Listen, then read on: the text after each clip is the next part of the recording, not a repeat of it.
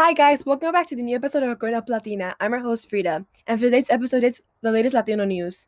The latest Latino news, Vanessa Guillen's case. Vanessa Guillen was a 20-year-old Army soldier.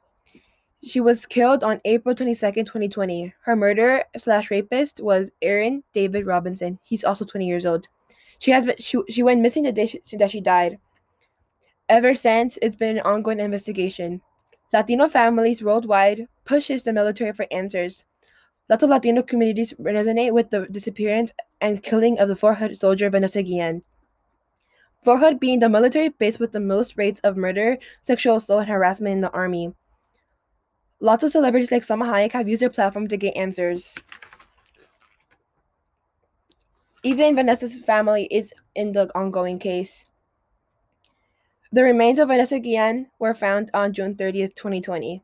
You can go pay her respects at the mural in Austin, Texas, nearby Fort Hood. Justice for Vanessa Guillen.